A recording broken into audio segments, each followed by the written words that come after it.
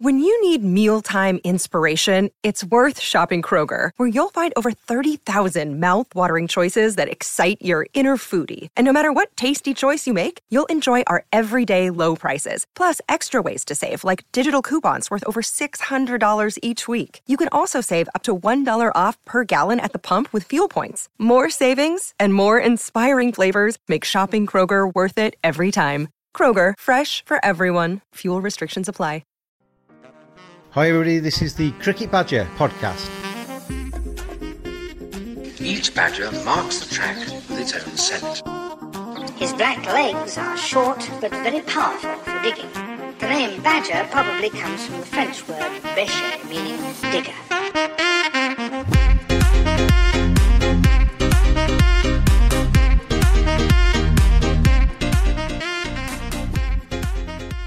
Welcome along to another edition of the Cricket Badger podcast. Good to have you with us. Thanks for your ears and thanks for your nice comments over the last few weeks on the Cricket Badger podcast. It's keeping me sane during the COVID-19 crisis. A really good podcast for you today. My guest is Harry Gurney. I'm not going to tell you too much about it because it is worth listening to, and any introduction I do is just going to take away from the time I can give Harry Gurney to talk to you as well. Some great answers to the Cricket Badger 20 questions from the Nottinghamshire pace bowler who has evolved himself over the last couple of years into a T20 franchise star around the globe. I've seen his tweets in the past and at times I've rolled my eyes back in my head. Question number 20. I anticipate a bit of a ding-dong on the future of cricket. Thanks, as always, to tvsportsblog.com for their sponsorship of the Cricket Badger podcast. Give them a follow at tvsportsblog on Twitter. And as you know, I've been dedicating the various editions of the Cricket Badger podcast through the coronavirus crisis to various different sectors of the community that are affected by it. We're all affected by it, but this one goes out to the owners of pubs and restaurants and theatres who are all shut down at the moment. They're worried about what's going to happen over the next few weeks and months. This one is to them, and that includes Harry Gurney, who is, as you know, in business with Stuart Broad and another colleague running the Tap and Run near Melton Mowbray, which, as we'll find out in a second, is also shut down during the COVID-19 pandemic. So enough of me rabbiting on. Let's get across to Harry Gurney. He answers the Cricket Badger 20 questions. He answers them brilliantly. Here he is on this edition of the Cricket Badger podcast. It's that Badger style.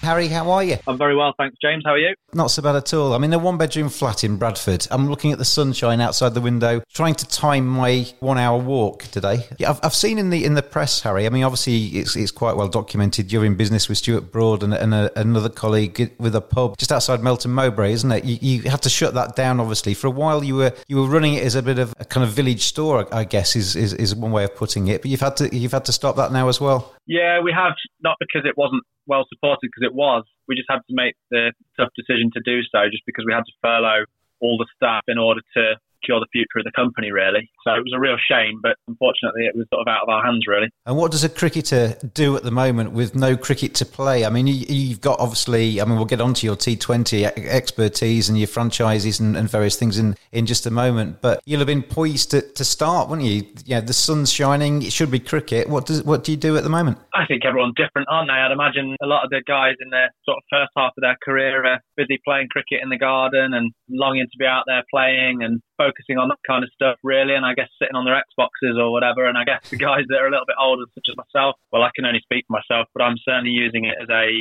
bit of an enforced sabbatical from the game and taking it as an opportunity to work on a few things in the background on myself personally, my development for life after cricket, but also my business that I've got. So I've kept myself pretty busy, to be honest, and got quite into my running as well, taken up running in order to, A, keep fit for cricket purposes, but B, keep the belly off, because I keep reaching for a wine bottle every 5 minutes. Yeah, well, I'm struggling to do that. I had a sports psychologist on the podcast a few weeks ago, right at the start of lockdown, and he said, you know, the way to deal with it is to see it as an opportunity, to see it as a chance to do some of the things that you've maybe not had time to do in the past because you've been so busy. That sounds to me how you're tackling it.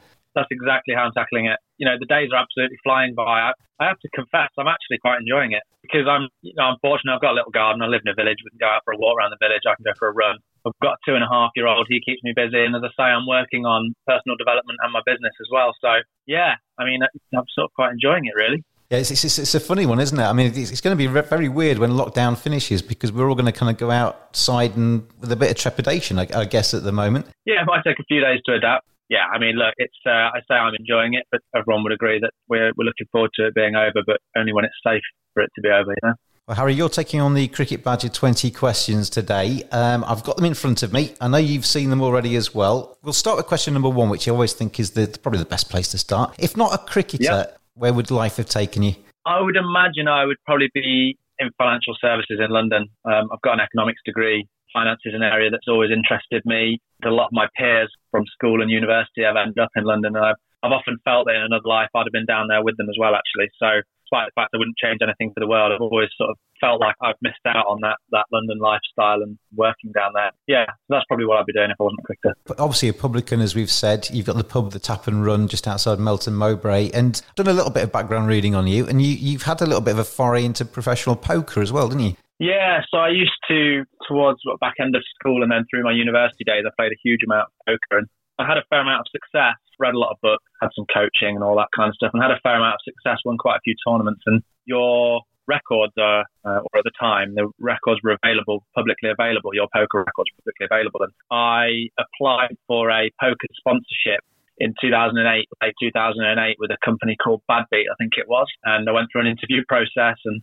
they observed me playing, and obviously they'd seen my record, and they offered that sponsorship. And so, yeah, I had sort of 3 months where I was playing a lot of poker. They were funding it, bankrolling it, and we would just split the profits. But unfortunately, there was never any profit at the end of a calendar month, and that's why I got flicked. So you're not a great poker player then? Well, I wasn't in those 3 months. I like to think I'm half decent.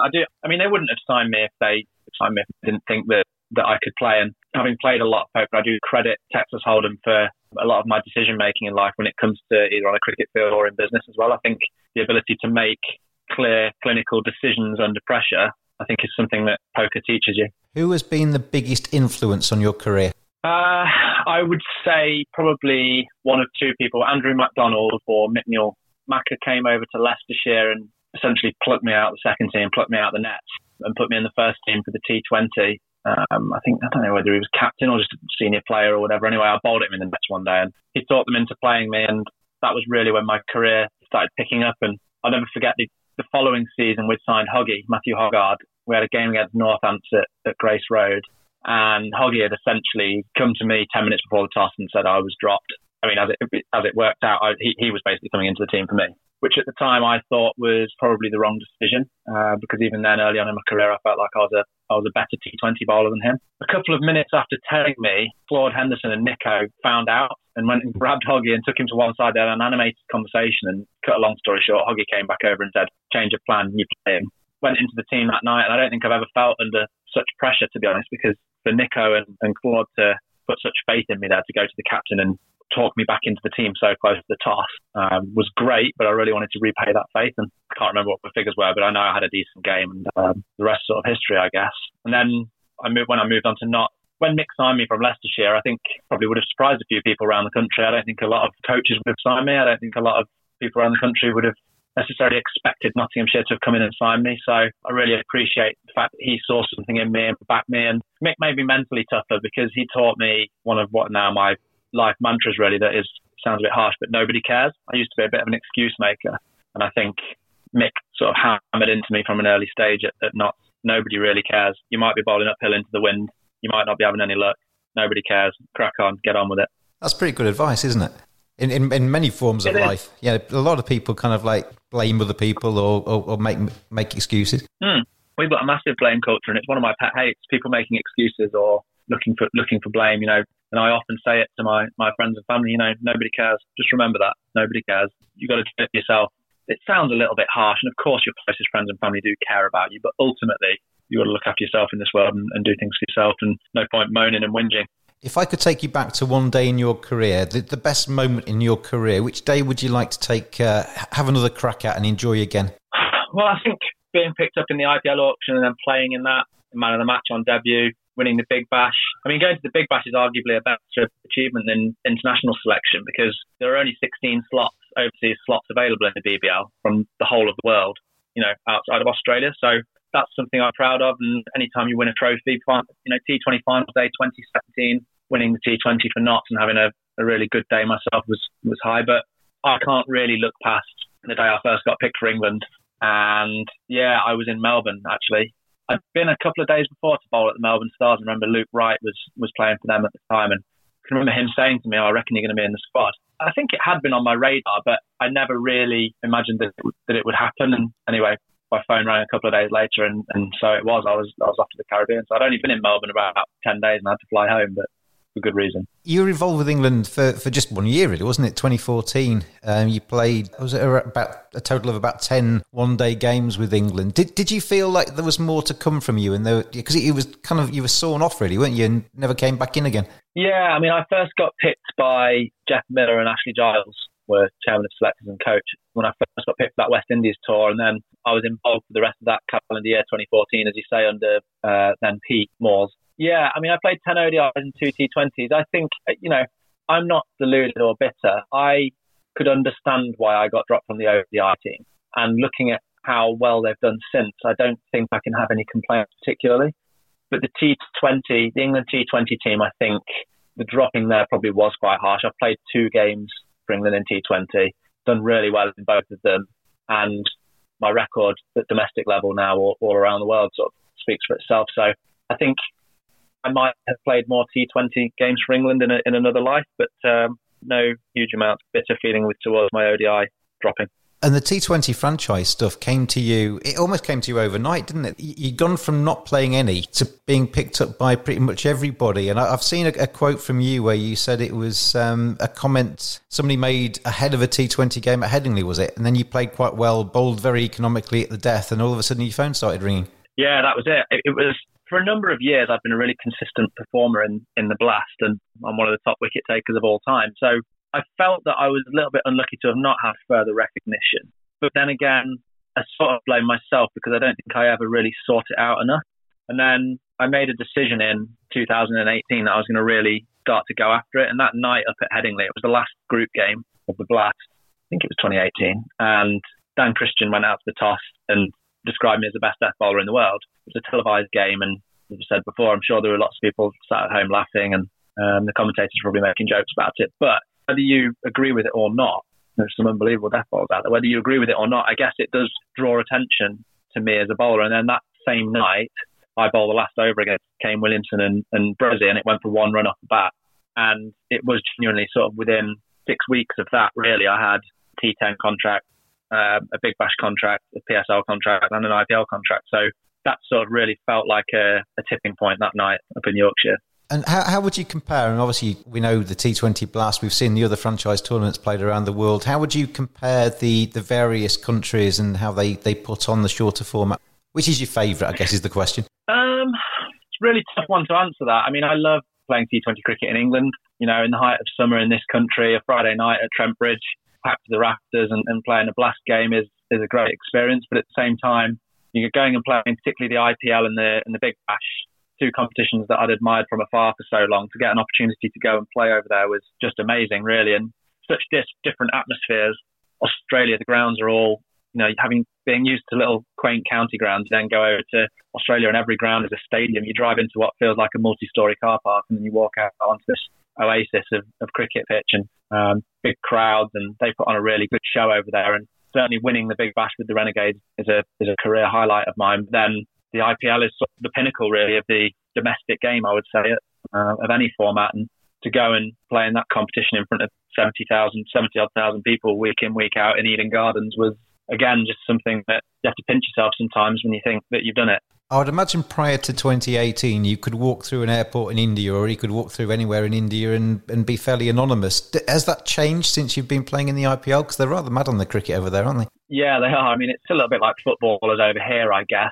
When you're going through the airport, particularly with the rest of the team, it's certainly an interesting experience. A little bit like I was walking through one airport with Shubman Gill, who's one of the young Indian star.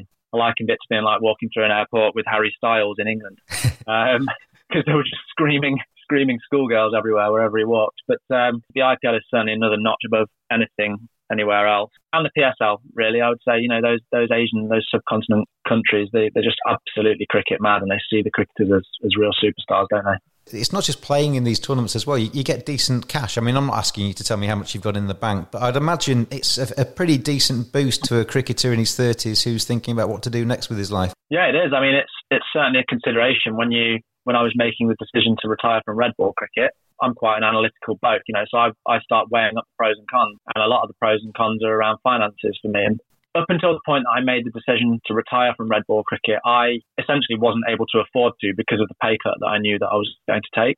So my pay dropped by more than half from Nottinghamshire when I retired from red ball cricket. But having got to the stage where I had a contract in all of these overseas competitions, I knew that I would still be earning more. And I guess more than that, it freed me up in the early part and the late part of the English summer to be able to go and play in other competitions like the Caribbean Premier League, which I subsequently went and did. I wouldn't have been available to go and play in that, and I ended up winning that with the Barbados Trident. And then also you throw into the mix the compensation scheme. You have to, with this compensation scheme as a county cricketer, you have to pay back a fair chunk of your salary if you want to go and play in the IPL. You are contracted for the county championship at the start of the season. So actually that significant pay cut I took with Notts ended up not being as big a pay cut as it looked, because it meant that I didn't have to pay the compensation, if you know what I mean. So the net difference wasn't quite as dramatic. So that's actually a policy which might shoot counties in the foot a little bit counterintuitive. If I was to take you back to a day in your career that you certainly want to go back to again, which one would that be? A bad day? I think probably being released by Leicestershire. I think it was 2008. I'd been through Leeds University, the Leeds Bradford UCCE, from 05, 06, 07. 08 was my first full season back at Leicester. And I got released at the end of that season. Phil Whittaker sat me down and said, we're not offering a new contract. We want you to go away to South Africa this winter, and we want you to come back on trial next year, and we'll think about whether we can offer you a new contract. So I can remember at the time being quite annoyed and angry with Leicestershire, and thought they were taking the mick, really. And so I just decided to part company with them. And it was at that time that the poker started taking off.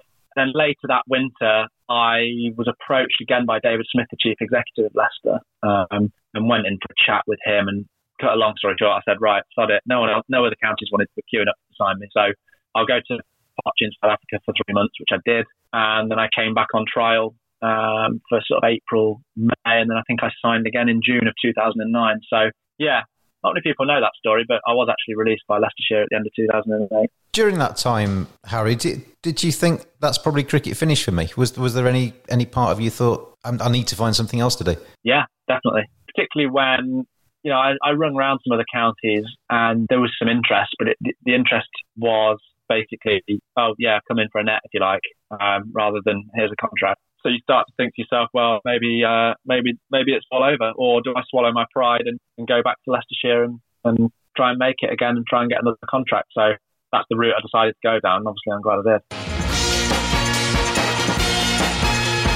The Cricket Badger podcast is brought to you in association with tvsportsblog.com. Give them a follow on Twitter at tvsportsblog. Excellent sporting content. It's well worth a look, and give them a follow on Twitter at tvsportsblog. Who was your cricket hero when you were a kid? Was there a poster on the wall, on Harry Gurney's bedroom wall, that was the player that inspired you? No, I've not got any cricket heroes, really. I don't know how common that is, but no, I mean, I just fell completely in love with the game. I can remember being at primary school, and my primary school used to have an association with the Yorkshire Bank. They used to come in on a Friday and you'd bring your coins in and you'd set up a little current account and you'd save it. I think I'd saved about 300 quid. And I can remember going to one net session for Loughborough Town and going home and saying, I want to clear out that bank account and buy a load of cricket kit.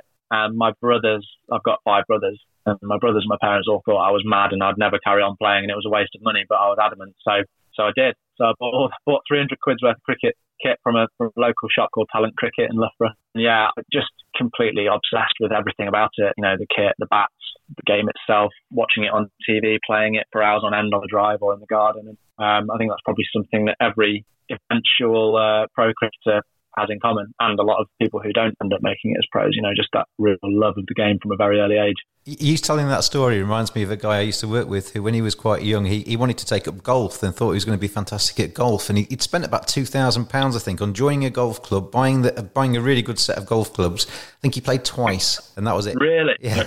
Yeah. So sometimes it works, and sometimes it doesn't. Yeah, exactly. My brothers and parents were probably right to assume that I'd be able to get some money, to be fair, but as it turned out, it wasn't. If you could trade lives, Harry Gurney, with any current cricketer for a day, live in their skin, experience what it's like to play like them and be them for 24 hours, who would you choose? Difficult one. I mean, I genuinely wouldn't swap lives with anyone. I love my life. I'm really proud of what I've done, and I'm really excited about what the rest of my career holds, and then the rest of my future outside the game. I'm a big believer that there is a huge amount of life after cricket and outside of cricket as well, and I'm quite looking forward to getting out of the bubble. But if you forced me to pick a cricketer, other than any top six batsmen, because I'd love to know what it feels like to be able to bat, probably Rashid Khan, just because it just appears so easy for him. He's so dominant. He's so far above everyone else. He's one of those once-in-a-generation bowlers like Muralitharan or Warne, I guess. It's just too good. And it'd be lovely to walk out onto a pitch knowing that it's going to feel so easy. Although I'm sure if you had Rashid on your show, he would argue that it never feels easy. You're in charge of world cricket for the day. You can change one thing. What's the one thing you'd change to make cricket better? There's the name Harry Gurney on the big boss's door. What are you going to do? Abolish the toss. I think the away captain should pick whether he wants to bat or bowl in all forms of cricket everywhere in the world. I think it would level the playing field. I think it would stop home groundsmen doctoring pitches to suit the home team. I know that's one of the intricacies that people like about it, but I think it's going to lead to better cricket wickets all around the world. If you know as the home groundsman that the away captain can turn up and do what he wants, you're just going to be incentivized to produce as good a pitch as you possibly can. England don't win in India. Australia don't win in India, and India rarely win in England or Australia. You level that playing field. If England turn up at Mumbai knowing that they can have that affects the mindset of India and the preparation of the pitch going into it. So, yeah, abolish the toss. I like that. Yeah, I mean, it's one of the features, isn't it, of modern day international cricket, certainly, that you struggle away from home and you win at home. That's kind of the way it goes. Yeah. So, yeah, the toss would certainly play a part. If you were starting your career again and you could give advice to the young Harry Gurney who's just got his new kit and he's bright-eyed and looking forward to a life in cricket, what would you tell him? Is there anything you'd do differently? I think I would be more forceful in my early career around my physical training. As I've developed and got older, I've learned, as every cricketer does, what works for me and what doesn't work for me. And I think I was a little bit naive and just assumed that everything that was told to me from upon high was accurate, and that's what I had to do, and that's what everyone did. And I think actually it's more important to find what works for you as soon as you can. I think cricket is at a point now where we probably understand more than ever about the physical requirements, which is great, and I think we need that. But I do think that the balance is wrong.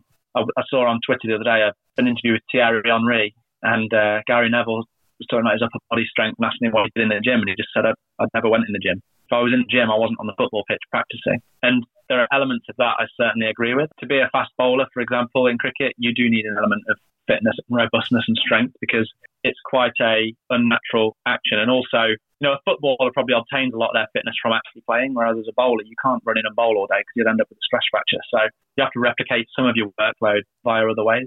But the more I've observed the best all over the world, I've realised you have to find what works for you. Because also, if you love doing something or you enjoy doing something, you're going to do it better and more effectively anyway, rather than just being told to go and pick up that bar over there because it's going to be good for you. Dale Steyn, he just straps on his running boots and just goes out running. Alex Hales plays a huge amount of tennis to keep himself fit. And at the age of 18 to 23, I was stood on a squat rack doing Olympic lifting, and looking back, it was a complete waste of time. Yeah. I don't want this question that's to sound rude, but I mean, your action isn't the classical sideways on cricket bowling action. Were there times where coaches got in your ear and said, right, we need to change this, do that, do the other? I've talked to quite a few people just recently on the podcast about the likes of Steve Smith, who've obviously at some stage in a cricket net have said, no, I'm doing it this way. This is how I play. Yeah, I mean, there's a similar story for me, I think. Around about 2000, probably 2000 actually. Yeah, around about 2000. Lloyd Tennant, the bowling coach at Nott. At the time, it was really in vogue to essentially get every bowler bowling like Brett Lee, loading up with their bowling hand down by their waist in their bound or in their coil and their other arm high above their head. And there was a period of a few months where I was doing that with Lloyd, and I think I spent the winter doing it and went back to play for Loughborough Town the following year, and I was bowling one day, and I never forget the wicketkeeper, a guy called Charlie Bloor, who he'd played a bit of county second team when he was younger, and he came to me and said, look, it's totally up to you, but he said, I think you're half a bowler now with that action than you were before. So I made the decision that night to stick with what works for me and to go back to my natural action. And it's one of the best decisions I've ever made because, I've lost count of the amount of people I've seen come and go from the game bowlers who just become too robotic because they listen too much to coaches. And it's a dangerous road to go down, I think. I am stubborn and I accept that, but I think you've got to find your way and stick to it. And that comes to your physical training that I've already touched on, but also your way of doing things. I'd imagine you spent a lot of time with your variations for the T20 format and making yourself as hard as possible to read. But does a slightly less than conventional action probably make it harder to pick you as well? Do you think that's an advantage actually in T20? Yeah, I think it does. I think it adds an element of disguise. You listen to batsmen talk and they talk about bowlers who are nice to face in terms of having a nice clean action and bowlers that aren't so nice in terms of having a horrible gangly action. And I guess I'm in the latter category. So yeah, I think it probably does help me to an extent. Yeah, you mentioned that. I mean, I've asked that question of a few people. Who's the worst bowler to face? And more often than not, people say somebody like Lasith Malinga, who has got a very strange action, hasn't he? He's slingy and it comes from around the back and people can't pick him. That's why he's had so much success. Yeah, exactly. More recently, someone like a Bumrah, that action is quite unorthodox as well. And again, those two are actions that were born in the subcontinent. I think Malinga's was born on the beaches of Gaul, skidding a ball off the sand, so he had to have a low arm. And in this country, would it have been coached out of them? Would that natural bowling action have been coached out of them? Probably. Whether or not they'd have had the strength to turn around and said, well, no, I'm going to stick with it, I don't know. But I can't remember ever seeing many English bowlers with an action like those two.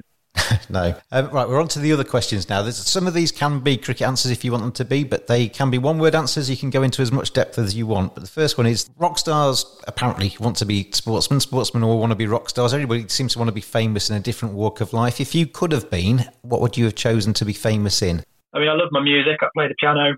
I really admire good musicians. Probably, if I could be famous in another field, I guess, probably the business world.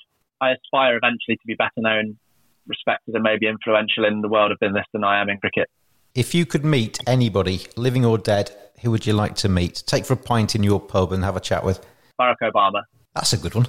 Yeah, it's just probably the person in the world that I sort of admire the most in terms of sort of intellect, vision, humility. Yeah, Obama. He's a big listener of the Cricket Badger podcast, is Barack Obama. So is there a free pint behind the bar at the Tap and Room? There is, yeah. How you doing, Barrett? Hope you're enjoying it. Who would play you in Harry Gurney the movie? I don't think there will ever be a movie about me because, well, put it this way. If there was a movie about me, the budget would be so small that the person playing me would be completely unknown. So I don't know, probably one of the extras from a pantomime at Loughborough Town Hall. What's the last time you can remember feeling really nervous? In a cricket environment? Any environment. But I mean, in a cricket environment, are you a nervous kind of personality? Do you get the old butterflies before you come on to bowl, or do you take it in your stride? No, I'm normally pretty calm by then. I think you get normal butterflies on the morning of a T20 game, or any game, but particularly a big, maybe an RKL game or a quarter-final in the Blast or that kind of stuff. Pretty natural to have butterflies that day and struggle to get your breakfast down or whatever. But yeah, so the most recent, probably I've been recently, oh God, I can't remember, maybe the last big T20 match I played. But different early in your career, it's genuine sort of nerves, but by the time you're my age, it's more sort of butterflies and anticipation, really. The most nervous I've ever been in my life, hands down, was before my driving test. Really? God, I hated it. And did you pass? Well, yeah, third time. Yeah, I passed third time as well. I've been told that the best drivers pass third time. Yeah, I would agree with that. Bucket list. Things to do before you die. What would be the top item on your bucket list? Good one. Things to do before I die. Play golf at Augusta. There you go. I don't even know if it's possible, but we'll go with that. That's a good one. Amen corner. All the rest of it. Yeah, exactly. But it might take you a while. You lose a few balls on that par 3. Yeah, I thought so, yeah. I'd do well to go around in under 200, I reckon. Are you a morning or a night person? Morning person these days. I think I was naturally a night person, but I've sort of trained myself to be a morning person. I like to try and get up at 6, half 6 and get some stuff done sort of before breakfast.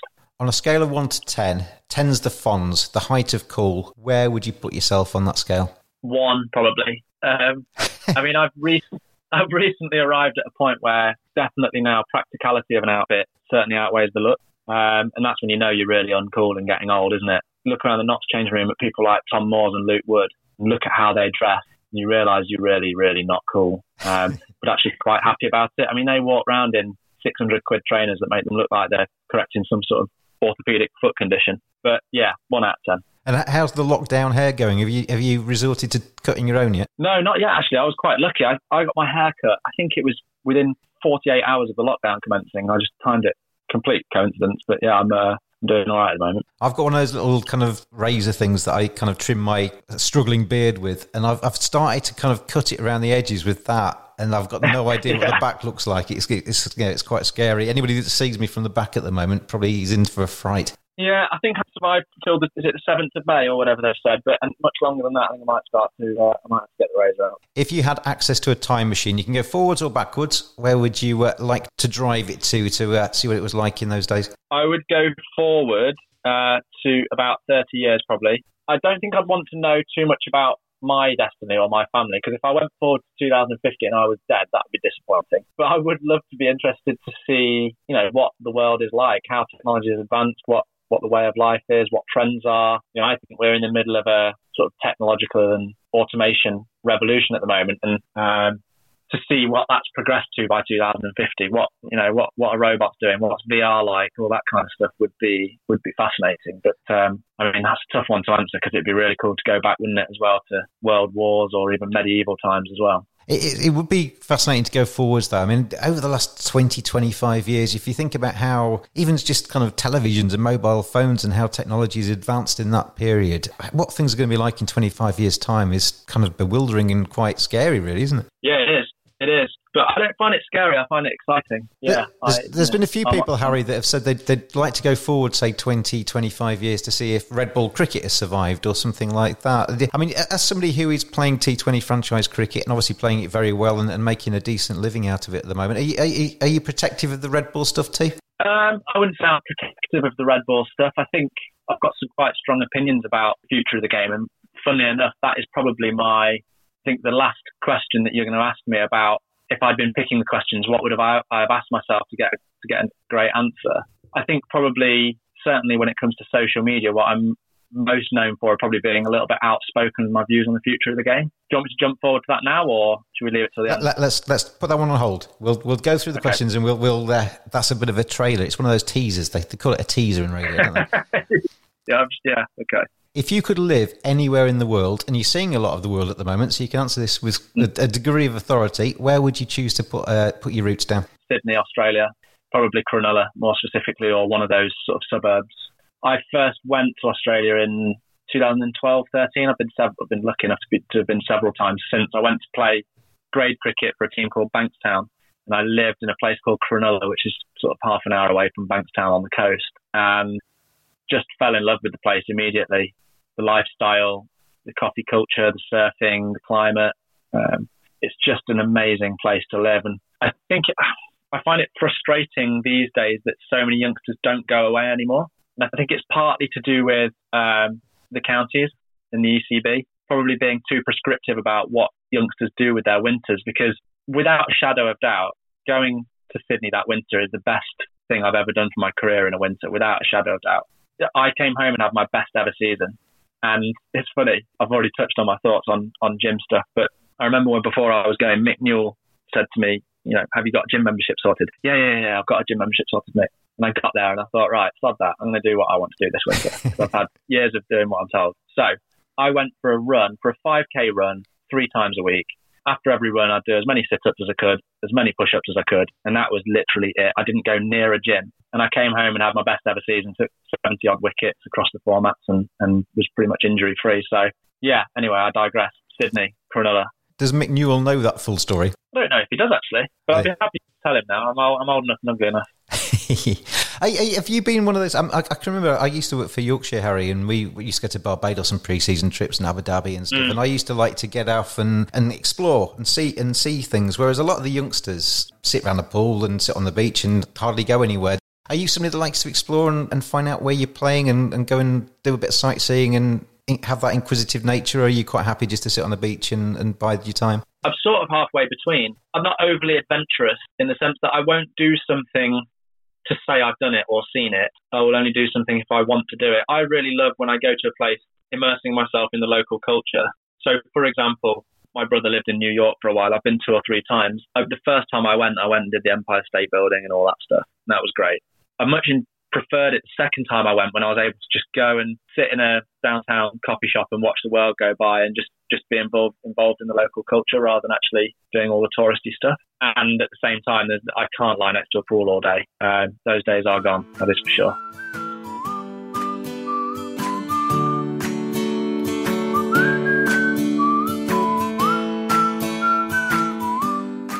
As you know, on the @cricket_badger Twitter feed, we've been looking for the hashtag GOAT cricketer, the greatest test match cricketer of all time. We've done the England vote.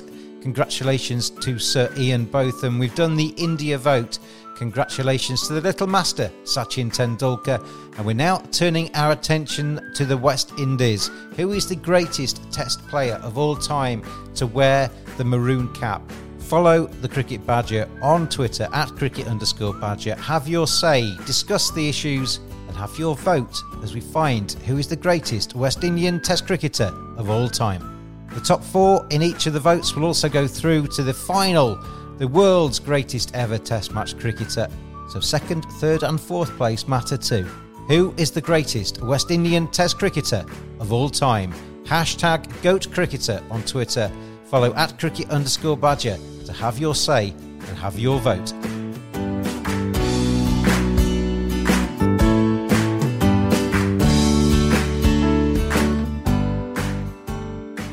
If you could change one thing about yourself, what would you change? Apart from my nose, probably... You can change your nose if you want to. Amazing what cosmetic surgeons can do these days, isn't it? I think one thing I'm not very good at is dealing with confrontation. I think I've got better at it the older I've got. Dealing with confrontation, fear of upsetting people by telling them what I really think. I naturally try to avoid it, and I think it can hold you back if you're not careful. So it is something I'm working on and I'm getting better at. But yeah, I'd make myself better at dealing with confrontation. What will you be doing in 10 years' time? 2030, Harry Gurney, where are you? Well, I hope that I'll be in the process of selling a group of profitable pubs. I would love to build my pub company up to decent size and then have a sale somewhere between my 40th and 45th birthday maybe. And then that would allow me to devote sort of my 40s and 50s and beyond to maybe a couple of other business ventures, maybe a little bit less hands-on, some charity work. And then, yeah, I don't know, work on my golf handicap, I suppose. But that's an ideal scenario. What will I be doing in 10 years? Yeah, hopefully that. I mean, I don't think I will be involved in cricket, but who knows? How hands-on are you with the Tap and Run pub? Did you actually go in there and work properly, or have you appointed a manager and you kind of float around? Yeah, probably the latter, but very hands-on still. Yeah.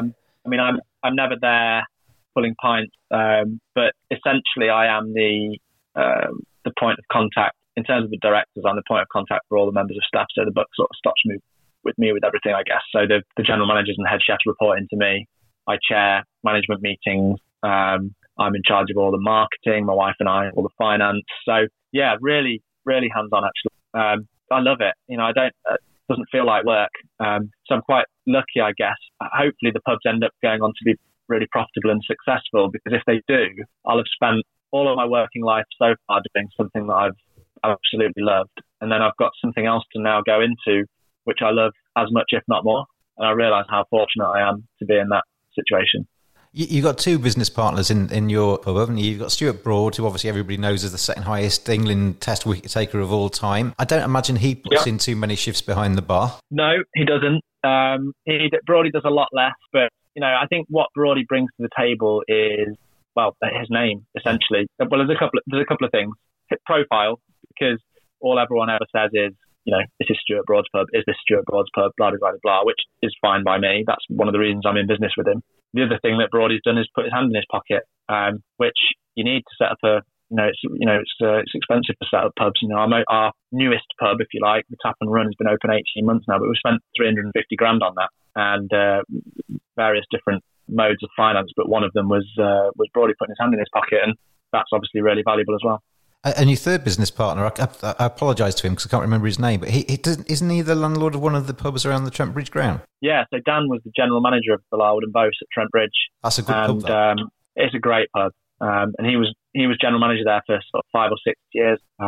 Became friendly with Broady and I, and that was sort of how it was born, really. A couple of conversations over a beer here and there over the years. And then all of a sudden, my local pub, the Three Crowns, became available. And I had the silly idea of taking it on. And Dan decided he was keen for coming along for the ride. And Brody also came on board, and the rest history. I use that phrase a lot, don't I? Rest history.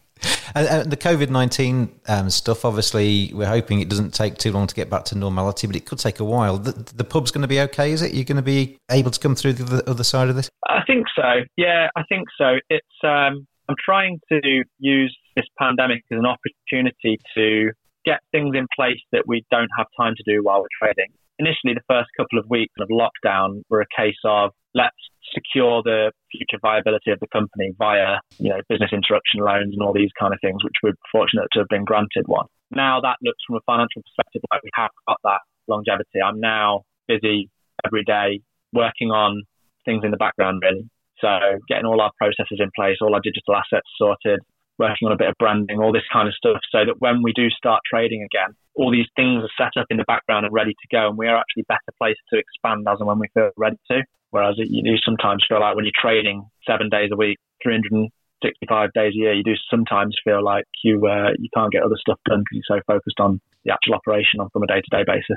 That's one of the reasons I'm doing quite a few Cricket Badger podcasts at the moment, to try and keep myself current, so when we come out at the other end of this, I've still got a living to try and fake some way. Exactly. Yeah. We set the teaser for question number 20 a few questions ago, so if anybody stayed with us, then we now get the payoff. Question number 20, the final question, and thanks, Harry Gurney, for your time on the podcast today. If you'd been picking these questions, what would you have asked yourself to get a great and exclusive answer? Anyone who follows me on social media will know that I can occasionally be outspoken with regard to where I think the game is going in the future. So if I were you, I would have probably asked me about my views on the future of the game. What are they? I'll just tell you before you answer this. I set up the @oppose100 Twitter feed. We might fall out here, Harry. I think I've got a funny feeling you might go a different route to me. No, I don't think we will. What Twitter feed did you set up against the 100?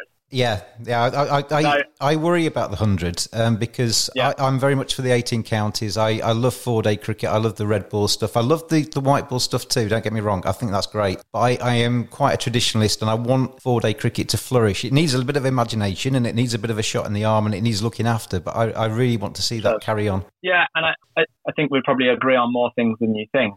People make assumptions about my views. So they'll see a tweet from me, or even worse, some sort of secondary source about something I've said, and assume that I'm single-mindedly in love with the 100 or T20 and I hate the longer form of the game, or that I'm only prepared to promote formats of the game that benefit me or that I'm good enough to play, because I know that I was never good enough to play Test cricket. But none of those things are true anyway. I love all forms of the game. Test cricket's an amazing institution, as is the county championship. There's nothing really that can rival, I don't think, the nostalgia of going to Trent Bridge on a sunny day at a Test match, or Lords, or any of the venues really. The ebb and flow of the day, having a few beers in the sun with your friends, the whole show that's put on, Jerusalem, it's amazing. And also difficult really in any other sport anywhere to replicate the final couple of hours of, say, the Headingley Test this summer or Edgbaston in 2005, to give a couple of examples. And I was, just like everyone else, sat on the edge of my seat watching live on TV on both occasions. So that's me, I guess, saying my bit about people assume that I hate the longer forms of the game. I don't at all. I love them. I grew up on them. I can remember sitting up watching England play in the subcontinent in Australia in all hours of the night as a kid. So that's that. But classic tests like the ones that I've just mentioned are famed for their last hour or two. Taken 5 days to arrive at that point, and they happen once every few years. And I think we live in a world now of immediacy. Shorter formats such as T20, they produce those thrilling climaxes more regularly, and fewer hours are required by the viewers to arrive at that point. There's also the fact that Ricky Ponting said the other day, I saw an article, I think it was on Cricket Info, where T20 actually has more strategy involved in it than the longest form. And I think that strategy side of things captures the imagination of young viewers as well, in the way that maybe the grind of a 4 or 5 day game doesn't. Whenever if I stick the TV on these days, and obviously outside of lockdown there's a Test match on, outside of England and Australia, you often don't see a big crowd. In fact, you often don't see many people at all. And even Test in England and Australia sometimes struggle to sell out. Durham only know too well from there. Was it Sri Lanka Test match they had in May one year, which really cost them? I think the recent series in South Africa was another good example, when England went over there, and the Test matches, the grounds were full of English tourists, but not many locals. And then as soon as the white ball came out, the grounds were full of locals. And ultimately, I think the future of the game, whether we like it or not, will be dictated by commercial viability. I think people flock to grounds to watch domestic cricket. I went to the CPL this year, the Caribbean Premier League, and they're filling grounds over there, and it's a real carnival culture. That's the sort of crowd I've not really seen for decades over there, other than, again, when England tour. And the IPL, BBL, PSL, many more have done the same. The Blast, even in England, from what I read, it's the most likely of all the domestic competitions to go ahead this year. These formats have filled out cricket grounds around the world again. I think I read the other day the IPL is the sixth most watched league of all sports in the world and receives as much revenue per game almost as the English Premier League, which blew my mind when I read it. And the other thing about the IPL, there was a Telegraph article last year which really struck a chord with me. It said that when Virat Kohli scores a 50 in an IPL game, there are 10 times more impressions on social media than when he does so in a test. And I think we're in the middle of a bit of a digital revolution at the moment, and whether we like it or not, I think today's social media users, people on sitting on Twitter and Instagram and Facebook, are the current and future consumers of cricket. So that sort of tells me where I think the game is going. I think sometimes in England we can be a little bit blind to the realities because it is so viable and valuable here in this country. We still fill grounds. Sky still pay a lot of money to watch test matches. I think that can sometimes blind us. I think, and this is a bit you probably won't like, I think that it's inevitable that test cricket, certainly as we know it, and therefore probably the county championship, will disappear probably sooner than people think. But the one I'm rambling, the last thing I'll say is, contrary to probably what people think or assume from listening to me talk like this or reading my tweets, I don't want that to happen. I don't hope it happens. I just think it's going to. And yes, it's sad, but I'm a pragmatist and I'm an optimist, and I think the future's bright and exciting, and I think life goes on. I think that's a really good answer, and I don't disagree with too much of it, to be honest. I don't think we actually are too far apart. What I would come back with, if I may, you mentioned the fact that exciting test matches are few and far between, and the Ben Stokes kind of days are very rare. But I always use the analogy that a T20 is more like an advert on television. A 50-over game is more like your hour-long drama on television, and your test match is more like your feature film. And I think you remember fantastic feature films, The Godfather, Shawshank Redemption, whatever your taste in feature films is, far longer than you might remember a good advert on the TV. You might talk about a great advert, the Monkey in the PG Tips advert, or something that will tickle your fancy for a day or two in the office or whatever. But I think they're far more throwaway. Your T20s, with all due respect, are far more throwaway than your test matches. People who were at Headingley that day will remember that day for the rest of their lives. Anybody that was tuning into that will remember it for the rest of their lives. The sways of emotion that you get in a 5-day test match, even if it's what you might class as a boring test match, are still far stronger. You'll get one team on top, the other team fights back. You'll get moments of drama. You'll get then moments, an hour maybe of very sort of stoic cricket, but then it'll start to bounce back again. Whereas I think a T20 is much more kind of like bite-sized mealy. It's more like your Big Mac. Yeah. It's not your fillet steak. I would agree. Yeah, I think the great test matches are more memorable. Those two I mentioned particularly stick out in my mind. There were others in 2005 as well, weren't there? What series that was, but yeah, I would agree. An epic test match lives longer in the memory. I would agree with that. I think, Harry, there's a lot of people out there that love the county championship and love test match cricket, and it's how cricket gets them involved. They might not buy a ticket, they might not go to the ground, but they still care and they still want to follow the scores on, I was going to say CFAX, but that shows my age, on Cricinfo or something like that. And I think it's how you kind of, for want of a better phrase in business, monetize that crowd of people. They might not come to the ground, but they might still want to buy shirts. They might want to still buy some kind of membership which allows them to get into a few games in a year. And I think cricket needs to use a bit more imagination when it comes to the longer form and maybe market it a lot better than it has done. Yeah, you're probably right, and it would be wise for them to do that because, like I say, I talk a lot about commercial viability. People say, it's not all about money, and it sort of almost is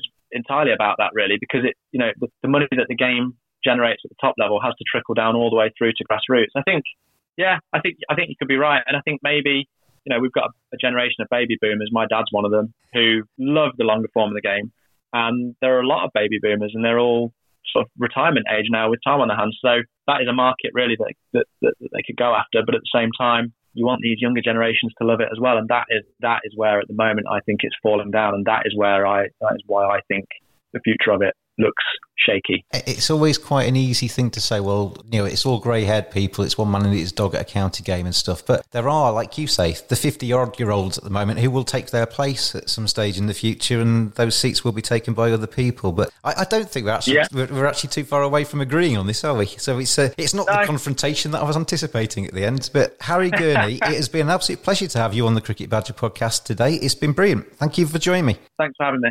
It's that Badger style. Thank you so much to Harry Gurney for joining me on the Cricket Badger podcast today. Hopefully you enjoyed that as much as I enjoyed talking to him. I was very surprised, actually, with how much we were in agreement about the future of cricket. I think we're both concerned about the future of 4-day and 5-day cricket in this country and around the globe. The only thing I would add to what I said to Harry, as a governing body of cricket, you're a custodian. You are the person that is in charge of trying to keep it healthy, make money and entertain. And they have massive marketing budgets. They've spent a fortune on the 100. It's a competition I don't think we need. I don't think we need a fourth format. I think T20 is fine. I love T20 cricket, but I love 4-day cricket and I love test matches too. I would imagine of marketing budgets around the globe, a massive percentage is spent on telling people how wonderful and exciting and marvellous the T20 competitions are. We know that in England, a huge amount of money has been put into, I would say, quite terrible marketing of the 100. All I would ask is that there's a little bit of parity. If you tell everybody that one competition's massively exciting and almost ignore telling everybody else that 4-day cricket in the Championship can be exciting or is worthwhile, then what do you expect? You're going to get ticket sales for T20 competitions and you're going to get people ignoring the stuff that you're not telling them about. It's always been a problem getting bums on seats at Championship cricket. That's not beyond debate. But those 18 counties have provided England players. Harry came initially from Leicestershire, which is one of the counties which will always suggest a surplus to requirements if we're going to cull the 18. They've all provided a huge amount to the rich fabric of county cricket and English cricket. They need supporting. They need publicising. They need their Championship cricket publicising. So my appeal would be to the ECB and to the other governing bodies around the world. Yes, tell people how fantastic T20 cricket is. Market those tickets. Add the razzmatazz. Make those tournaments brilliant. But also tell people that 4-day Championship cricket is well worth going to as well. We hardly ever find out about it. It's people like me and you who are fans of 4-day cricket, who go along and are excited by it, and the rest of the population just drifts past because they hardly know those games are on. So if you're serious about the future of the #cricket family, ECB, and if you are serious about keeping 18 counties going, stick your money where your mouth is. I know that money is few and far between at the moment, and there are plenty of other things to think about. But when we get back on our feet, get a big chunk of that marketing budget, tell people when games are, and tell people how satisfying and how brilliant county Championship cricket can be. Make it possible for people to buy into cricket from their own bedrooms, their own living rooms, their own office space. Use a little bit of lateral thinking. Use a little bit of that marketing budget to tell people how much they can get from a county Championship game. There are ways of making people who love county Championship cricket happy and still trying to get the new audience that they're trying to get into the 100. Well, we can get a new audience into the Championship too. It's not exclusive. They all run along together. And I think Harry is quite right that 4-day cricket and 5-day cricket is under threat. I think 18 counties is under threat. And I think cricket needs to do something about it. Take it seriously and not just tell everybody attend T20 matches. Tell people to attend Championship matches too and give them a reason to. Anyway, that's enough of me ranting on at the end of this Cricket Badger podcast. I really enjoyed the chat with Harry Gurney today, and I hope that him and Stuart and Dan and the Tap and Run survive COVID-19 and come out at the end of it stronger and better for it. And I hope that we are all here to support them and other restaurants and pubs and theatres and concert halls around the country. And when this is all over, Badgers, we'll be the first ones there at the door of the Tap and Run pub, and it's like around the country. Ordering a pint, saying hello to each other, enjoying a chat, socialising again, and supporting those businesses that have really struggled through the months of coronavirus. Thanks again to tvsportsblog.com for their support of the Cricket Badger podcast. Give them a follow at tvsportsblog on Twitter. And thanks to you for listening. It is really appreciated, and your comments have been really nice over the last few weeks as I've been churning out the Cricket Badger podcast to keep myself sane. Stay tuned. Loads of great guests coming up over the next few weeks as well. Please like, subscribe, leave a nice comment on whatever podcast platform that you listen to the Cricket Badger podcast on. Until we meet again, Badgers, stay safe, look after each other, stay healthy, and I'll see you next time on the Cricket Badger podcast.